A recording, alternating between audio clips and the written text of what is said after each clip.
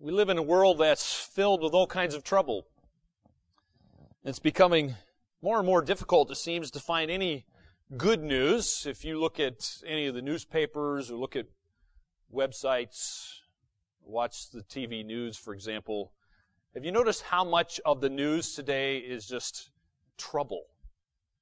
It's about horrible stuff, crimes, murder, terrorism, so-called natural disasters, and the list goes on, isn't it? It's a lot of bad news for the most part, isn't it? But to those who have trusted in Jesus Christ as Savior and Lord, the really good news is the gospel. Gospel, by the way, means good news. And you might ask, well, what is the gospel? What is this good news? Well, it's summarized for us in 1 Corinthians 15, verses 3 and 4, which say this: Christ died for our sins. He was buried, and He rose again the third day, according to the Scriptures. It is the good news. You say, well, that talks about my sin. That doesn't sound like good news. Well, your sin's been dealt with in Christ. And so the good news is that sinners can be forgiven. It is possible. And it is possible for you to go to heaven because of what Jesus Christ did on the cross. The good news of salvation comes through faith in Christ. And that, my friends, is the most important message in our world today. That's why people are dying. People are dying for this message today. That's how powerfully they believe in it. Paul died for this message. The Apostle Paul. This message changed the Apostle Paul's life. You remember he used to be called Saul. Originally, he was a Pharisee, a very zealous Pharisee, involved in the religion of Judaism. But on the road to Damascus, Jesus met him, and Jesus changed Paul's life forever. Paul devoted his life to this message of Jesus dying and rising again. But this message was being attacked. This wasn't a popular message with everybody. And Paul was out to defend the truth of the gospel. You see, here was the problem, at least in this region of Galatia. Some false teachers had invaded the churches in the region of Galatia, and they were teaching a different message from the one that Paul had been teaching from the Bible. Paul is, if you know anything about Paul, his zeal didn't stop once he became a follower of Jesus Christ.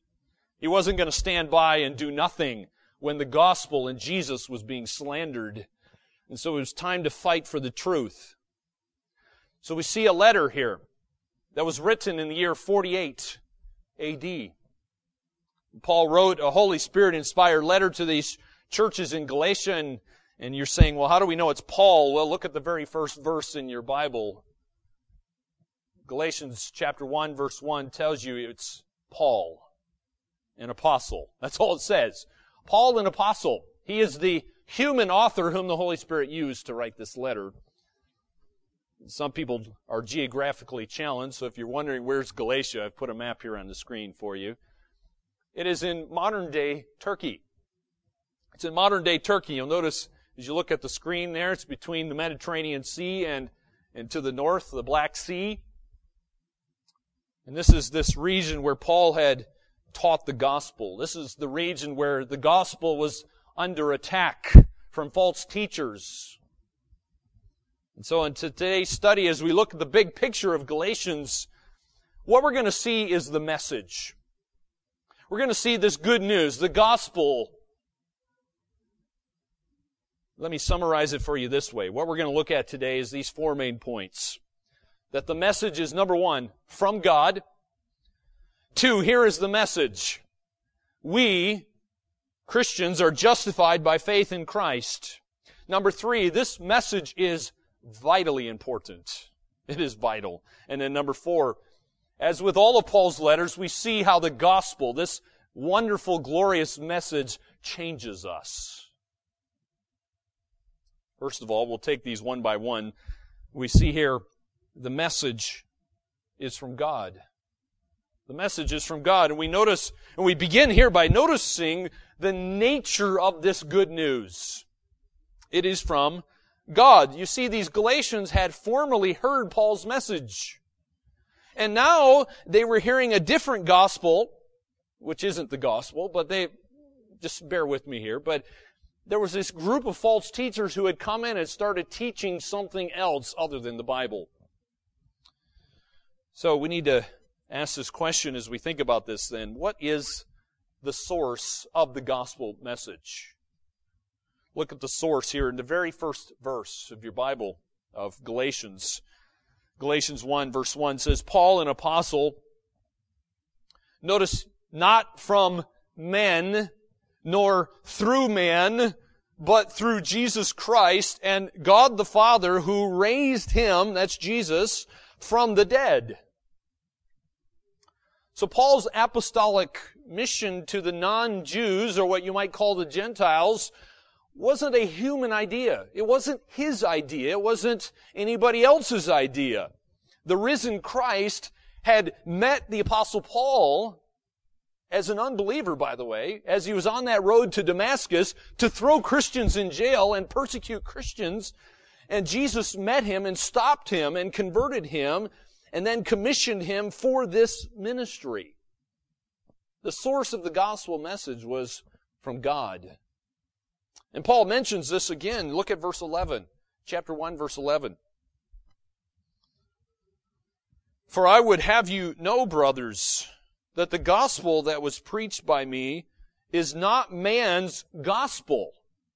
For I did not receive it from any man, nor was I taught it, but I received it through a revelation of Jesus Christ. My friends, notice the source of this message is from Jesus Christ Himself, the Lord of the church. Well, how is this wonderful message distributed? Well, as we think about what is the means of the distribution, we need to understand there's some implications that come from the fact that the gospel is God's news. So we're going to look at two implications coming from our text here. Number one, the Christian message has a specific content. It has a content, and it's important for you to know the content and get the content right. Otherwise, you preach a false gospel. Look at Galatians 1 verse 6. Paul talks about this, and he says, I am astonished that you are so quickly deserting Him who called you in the grace of Christ and are turning to a different gospel. Not that there is another one, but there are some who trouble you and want to distort the gospel of Christ. But even if we or an angel from heaven should preach to you a gospel contrary to the one we preach to you, let him be accursed. As we have said before, so now I say again, if anyone is preaching to you a gospel contrary to the one you received, let him be accursed. Pretty strong words. So my friends, you need to understand something. There could be no false gospel if there's no content to the gospel. And so that means the gospel message has to be definite, the gospel message is distinct, and it's something that's definable. It is clear. It is precise. It's not vague, in other words. Therefore, the Galatians should regard anything that contradicts that defined gospel that is not defined in that correct content as error. It is error. Now, that is not a popular message in our world today. We live in this world of postmodernism where it's almost like there's no absolutes. You can't throw out absolute truth because my truth is just as important as your truth. And everybody has this truth, and how dare you be intolerable to my truth? The gospel is definable. It is definite. It is distinct. So here's a question. What should you do when a new message comes along and it doesn't fit the original message? Well, you do what Paul does, in short. You throw it out. You throw out the message that doesn't match with the Bible message. Well, let's just get to where the rubber meets the road. Because I know some of you listen to messages on the internet, or you might go to other churches, you might go to Bible conferences, you might read other books. What do you do when your favorite preacher has a false gospel and it doesn't match up with Scripture? What do? You throw out his message. You don't believe it. You hold on to the original message. If somebody's preaching stuff you've never heard before, question marks, warning flags ought to be going up in your mind. You ought to be thinking, whoa, we have over 2,000 years of church history and I've never heard that before. You ought to be asking yourself, what's wrong? There might be something wrong with that. Well, what do you do if the messenger is the Pope of Rome and he's preaching a different gospel from the Bible? You throw out the message. You throw out the Catholic message. Well, what do you do if an angel comes along? Paul mentions an angel. What if an angel comes along? Like the angel Moroni, if you know anything about the Mormon religion, they believe an angel called Moroni came along with some tablets, with a new message. What do you do if even so-called an angel comes with a new message? You throw out the message. You don't believe it. What if the message comes from a prophet, like Muhammad, for example? What if the prophet Muhammad comes along and his message is different from Jesus' message? What do? You throw out the message. You hold on to the original message. All right? I hope you get the point. All right? We could keep going here, right? The point is, Jesus Christ has the message. The message should not change. It should not alter. Why is that? Well, it's not, these messages here, false messages, are not the truth. Which leads us to a second implication, by the way.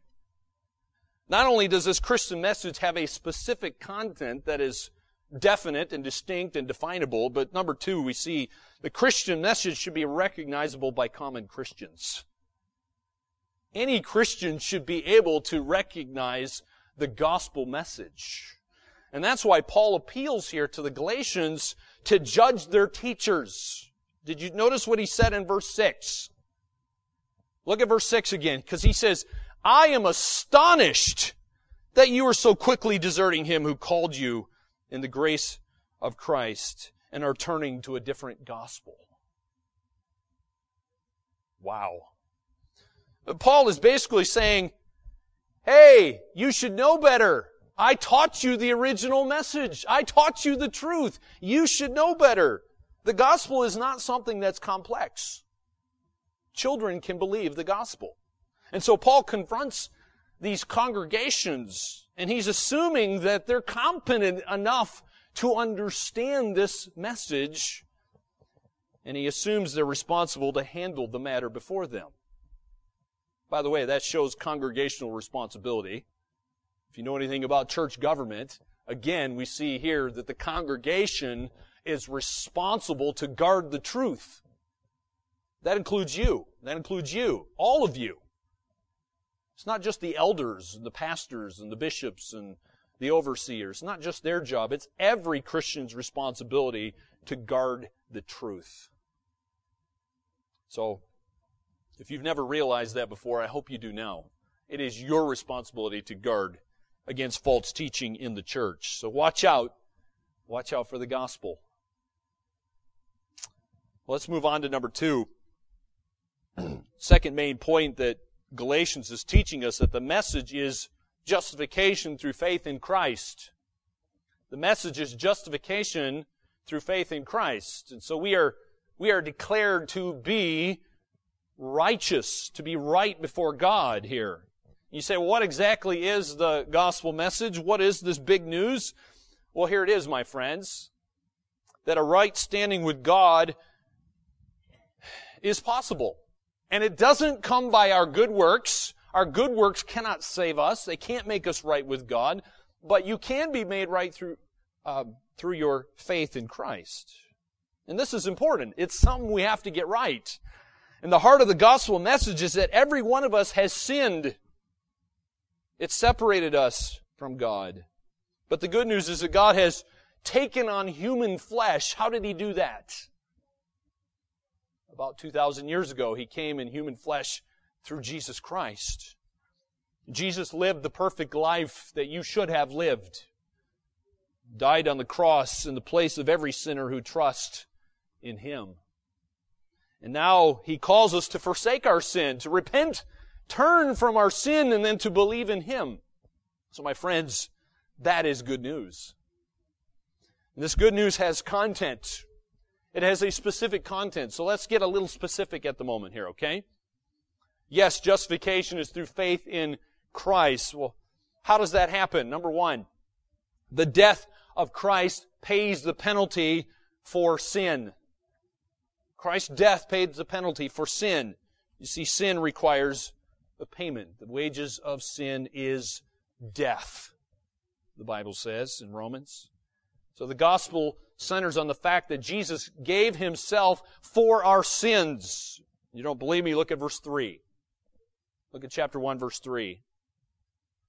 Grace to you and peace from God our Father and the Lord Jesus Christ, who gave Himself for our sins to deliver us from the present evil age, according to the will of our God and Father, to whom be glory forever and ever. Amen. So, Christ took our place.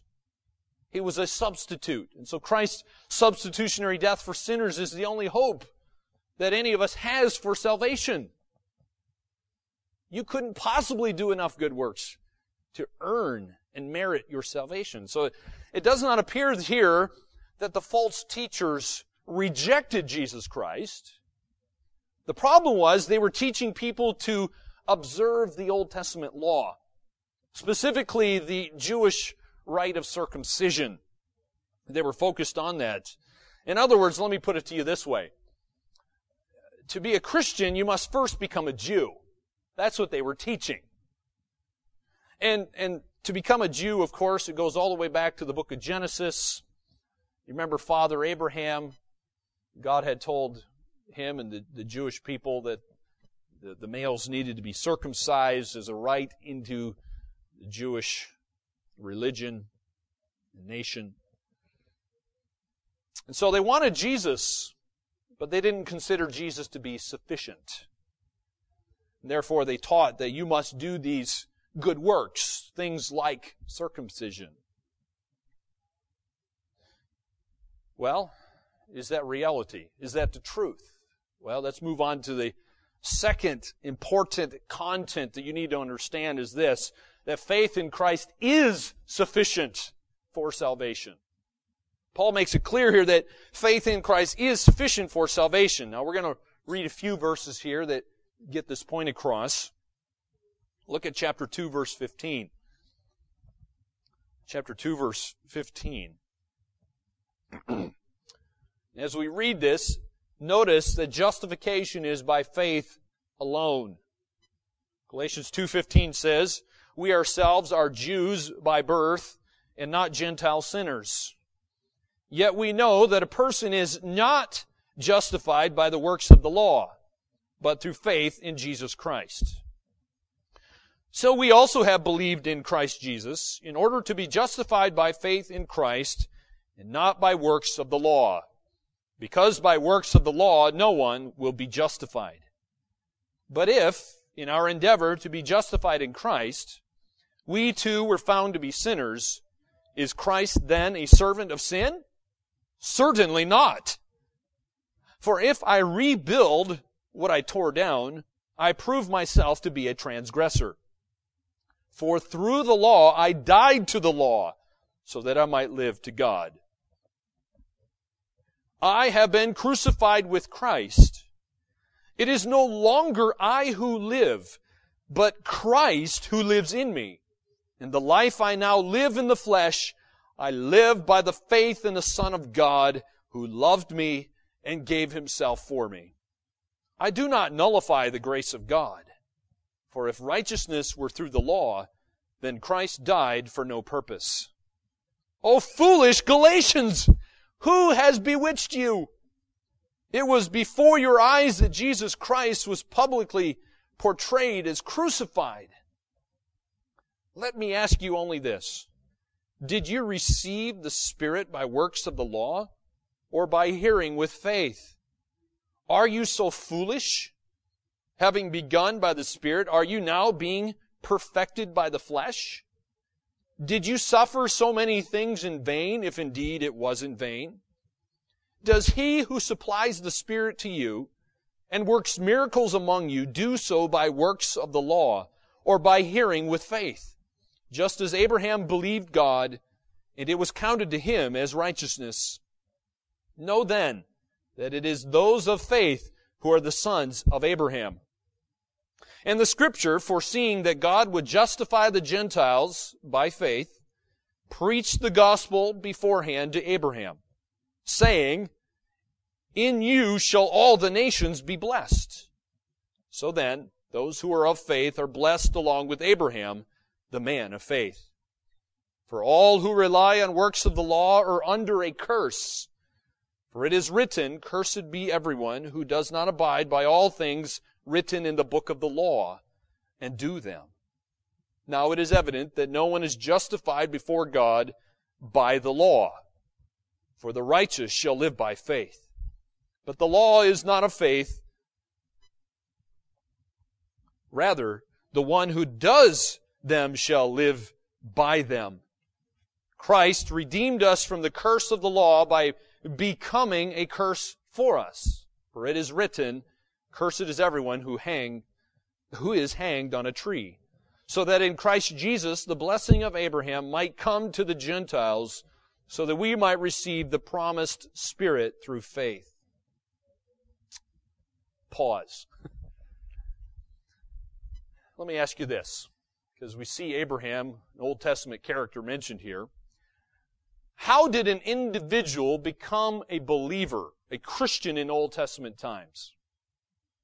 That's an important question, because some people think you're saved differently in the Old Testament than you are in the New. Is that the reality, though? Are you saved differently in the Old Testament? How was someone in the Old Testament saved? Well, the Bible here uses Abraham, who of course is the father of the Jews, father of Israel, as a great example of somebody who was saved. Notice, he wasn't saved by the law. He wasn't saved by circumcision or any other good works. Look at verse 6, because it says he was saved by faith. Chapter 3, verse 6. It says that Abraham believed God, and it was counted to him as righteousness. That's a quote from Genesis chapter 15, where Abraham was saved. So yes, it is possible for somebody in the Old Testament to be saved by faith. By the way, that's how everyone is saved. And Abraham is a classic example of that. So Abraham received salvation not by trusting the law or any good works, but by trusting in God's promise. He was looking forward to the Lamb of God, Jesus Christ, the one who came to take away the sin of the world. So again, I ask you this question then. Has salvation always been by faith in Christ? And Galatians is telling you, yes. Yes, it's always been by faith in Christ. Well, today we don't hear of many churches requiring circumcision for salvation, do we? Have you heard of any? I'm not aware of any. So, you might say, well, this book of the Bible is irrelevant for us today, because I don't know of any churches that require people to be circumcised as this initial step for committing to follow Christ. So how can we today lose the gospel message? How can you lose the gospel message? Well, maybe if you ask the question in a little bit of a less religious way, it might help you understand this. So let me ask it to you this way. What makes you feel good about yourself? What makes you feel good about yourself? Just think about that question, right? Maybe it's having a productive day. Some people just thrive on having productive days. They got these huge to-do lists, and if they get the whole to-do list done, they're on cloud nine. They're just filled with joy and exuberance. Some people, it's their parents' approval. They live for their parents' approval.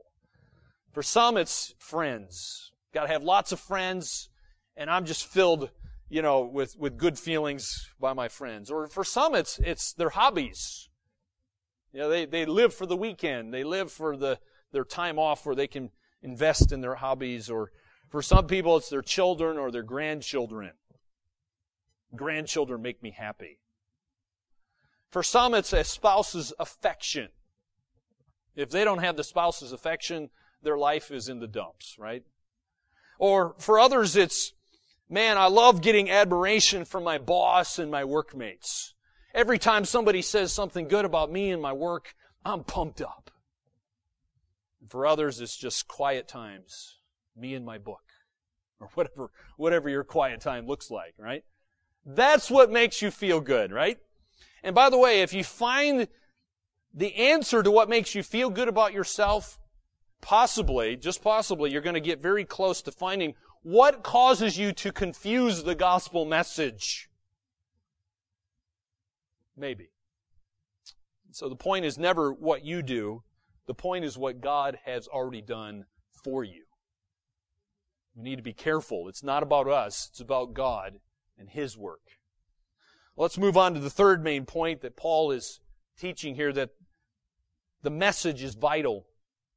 This is a very, very important message. There's nothing more important than this gospel message. And throughout his letter, Paul's expressing his horror at the thought of the Galatians deserting this message. Deserting is kind of like what a soldier might do in battle. Hopefully they don't. But sometimes soldiers desert. They flee.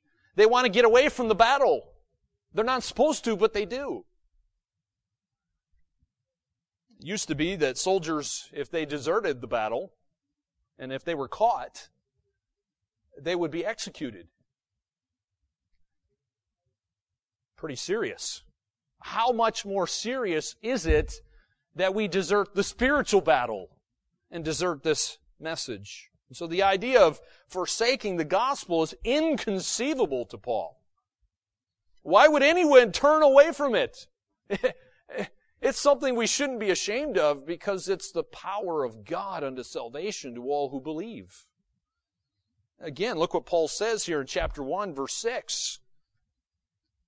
He's astonished that anyone would turn away. In chapter 1, verse 6, he says, I'm astonished you're so quickly deserting Him who called you in the grace of Christ and are turning to a different gospel. Not that there is another one, but there are some who trouble you and want to distort the gospel of Christ. So Paul goes on to plead with them. Don't submit to slavery. Don't submit to spiritual slavery, but instead, in chapter 5, he exhorts them to live in freedom. Live in their freedom in Christ. Look at chapter 5, verse 1. Chapter 5, verse 1 says, For freedom Christ has set us free. Stand firm, therefore, and do not submit again to a yoke of slavery. Look, I, Paul, say to you that if you accept circumcision, Christ will be of no advantage to you. I testify again that every man who accepts circumcision, that he is obligated to keep the whole law. You are severed from Christ, you who would be justified by the law. You have fallen away from grace. By the way, that's not teaching you can lose your salvation. But what it is teaching, if somebody doesn't put their faith in Christ, they don't have God's grace. Right? They're trusting in something other than Jesus. They are not a Christian. That's the point, okay? So my friends, the gospel is very, very precious. In fact, it is so precious, it is something that we can actually divide over. Yes, God wants unity. The Bible talks a lot about unity. But it's not unity at any cost. You see, in a local church, threats to the gospel message is so important that we need to fight over that. And that's why in Jude, verse 3, it says, earnestly contend for the faith. And so an important part of ministry is correction. And Paul gives us an illustration, a very vivid illustration of this. Look at chapter 2. Because in chapter 2, the Apostle Paul recognized that even the Apostle Peter was deserting this gospel message. And Paul comes to Peter and he rebukes him for his behavior that was threatening to confuse the message of the gospel. Look at chapter 2, verse 11. Chapter 2, verse 11. Paul says, but when Cephas, or Peter, came to Antioch, I opposed him to his face, because he stood condemned. For before certain men came from James, he was eating with the Gentiles. But when they came, he drew back and separated himself, fearing the circumcision party. And the rest of the Jews acted hypocritically along with him, so that even Barnabas was led astray by their hypocrisy. Wow. Look at verse 14. But when I saw that their conduct was not in step with the truth of the gospel, I said to Cephas before them all, if you, though a Jew, live like a Gentile and not like a Jew, how can you force the Gentiles to live like Jews? Good question. And so, here you have an example of even someone like the Apostle Peter. A stalwart. He's part of this foundation of the church. And here he is. He needs to be rebuked for his behavior because his behavior threatens to confuse the gospel message. And so this whole letter is a loving rebuke in a way in which Paul is basically telling us, hold tight onto the gospel. Don't let go of it. It's too important. Let's move on to the last point that Paul makes. And he says here that the message is changing us. This message, this gospel message, this Christian message, if you will, is so powerful. It changes us. And so, as with all of Paul's letters, Galatians not only is containing doctrinal truth, but it describes what that truth looks like. And it shows how that truth is to be lived out in our everyday lives. The Bible shows us that truth and relationships go together. They're not isolated. Truth and relationships intertwine. All of your relationships are intertwined with this gospel message. And so, the Bible shows us how that's going to work out here. And so what we have here is the head as well as our heart coming together. They're not divided. They're one. They're unified. And so what you think and how you act are actually related. The good news has some practical implications for both our individual lives as well as our corporate life, or our life together. So let's take a look at how the message is changing us in these various relationships. Number one, the message changes our relationships with our teachers. It changes our relationships with our teachers. Remember, there was a problem going on in these churches in Galatia. False teachers were boasting in their flesh, boasting in the good works, keeping the Old Testament law, but Paul, he didn't do that. In fact, look what Paul boasted in chapter 6, verse 12. Chapter 6, verse 12, he says, It is those who want to make a good showing in the flesh who would force you to be circumcised, and only in order that they may not be persecuted for the cross of Christ. For even those who are circumcised do not themselves keep the law, but they desire to have you circumcised, that they may boast in your flesh. But far be it from me to boast except in the cross of our Lord Jesus Christ, by which the world has been crucified to me, and I to the world. For neither circumcision counts for anything, nor uncircumcision, but a new creation. So, my friends, do you see that The gospel message even changes your relationships with teachers. But it goes beyond even that. It changes our relationship with God. This gospel message will change your relationship with God. You see, Paul has an agenda here. He wants people to understand that no amount of legalistic law-keeping can possibly make any sinner right before God, can't save us from His certain judgment. There is nothing that you can do in keeping the law, the legalistic law-keeping, that's going to make you right before God. Only Christ's work on the cross satisfies God's just wrath, and only faith in Christ's work justifies the sinner. Look at chapter 3. Chapter 3, verse 10. Chapter 3, verse 10 says, "For all who rely on works of the law are under a curse. For it is written, Cursed be everyone who does not abide by all things written in the book of the law and do them.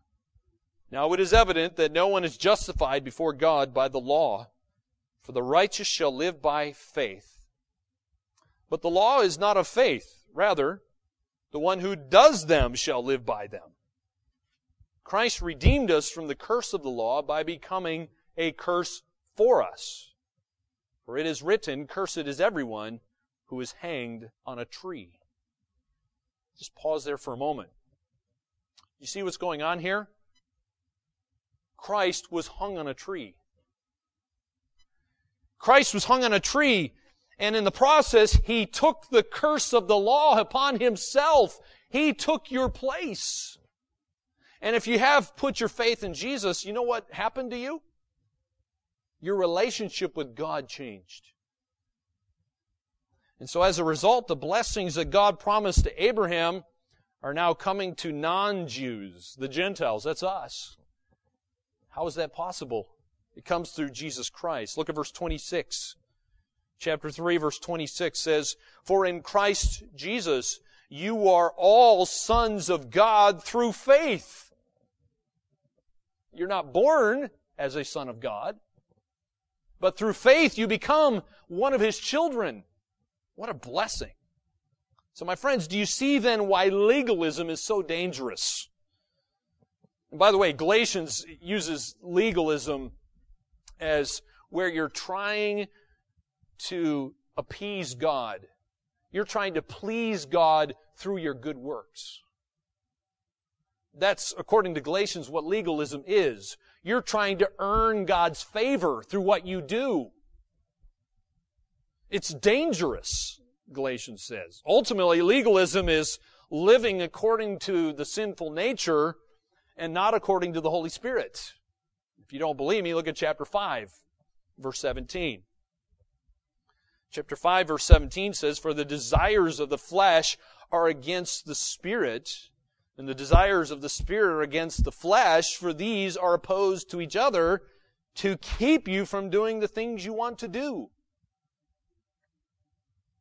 So the end result of legalism is dangerous. It's destructive. It's self-deception. It's a terrible self-deception. It causes us to think we're pretty good, or at least we're good enough, when in reality, the least of our sins will condemn us before a perfectly holy God. The Bible says even our righteousness is like filthy rags. God's not impressed. So do you see the problem? You see the problem? Our sinful nature enables us to pursue all sorts of sin while maintaining this sense that somehow we are good enough when we're not. And so Paul addresses that very issue. Look at chapter 5, verse 19. Chapter 5, verse 19. Look at all these sins that are mentioned here that lead you to destruction. Chapter 5, verse 19.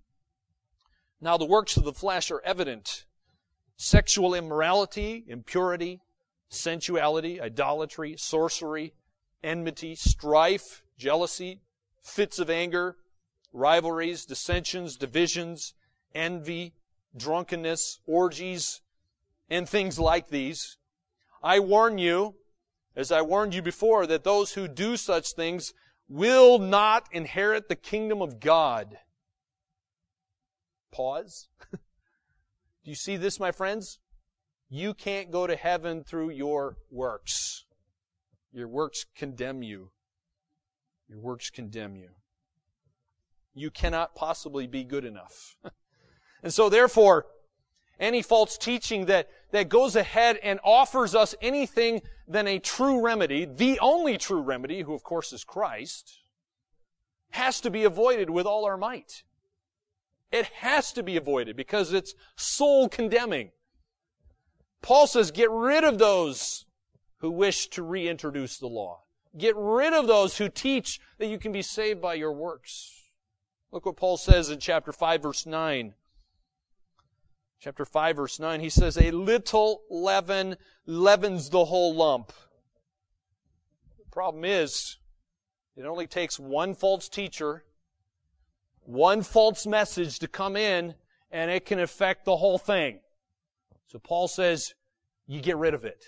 Don't allow that message into your church, lest it affect everyone. So the most serious consequences of sin is hidden from the view in this life, isn't it? So Paul's warning the Galatians here to not take their future for granted. We're tempted to take our future for granted. And I want you to see what he says in chapter 6, verse 7. Chapter 6, verse 7. Do not be deceived. God is not mocked. For whatever one sows, that will he also reap. For the one who sows to his own flesh will from the flesh reap corruption. But the one who sows to the Spirit will from the Spirit reap eternal life. So my friend, don't think that you're somehow going to avoid, you're going to somehow avoid judgment because you haven't faced it yet. Judgment day is coming for every unbeliever. And so it's really a bad argument when somebody says, hey, I haven't experienced judgment yet, so I'm not going to experience it in the future. That's not logical, is it? That's a bad argument. Instead, we need to seek God's forgiveness that comes by grace alone, through faith in Christ alone. So this message changes our relationship with God. It changes the relationship with our teachers. But number 3, and last of all, we see here that the gospel message changes our relationship with each other. It changes how we interact and how we live with each other. See, your relationship with God is going to show itself in your relationship with other people, particularly other Christians. And that's why Paul concludes this letter with a lot of practical instructions about what it means to live as a Christian. Their freedom in Christ was not freedom to just go and sin. Freedom in Christ doesn't mean that you're antinomian. You cast off the law and just do whatever you want. Self-indulgence is always a danger, sadly, when people begin to understand grace. But if they become self-indulgent, if you become self-indulgent, you don't understand grace. You don't fully understand grace. Yeah, Paul's not preaching a libertine antinomian gospel here. That's not what he's doing.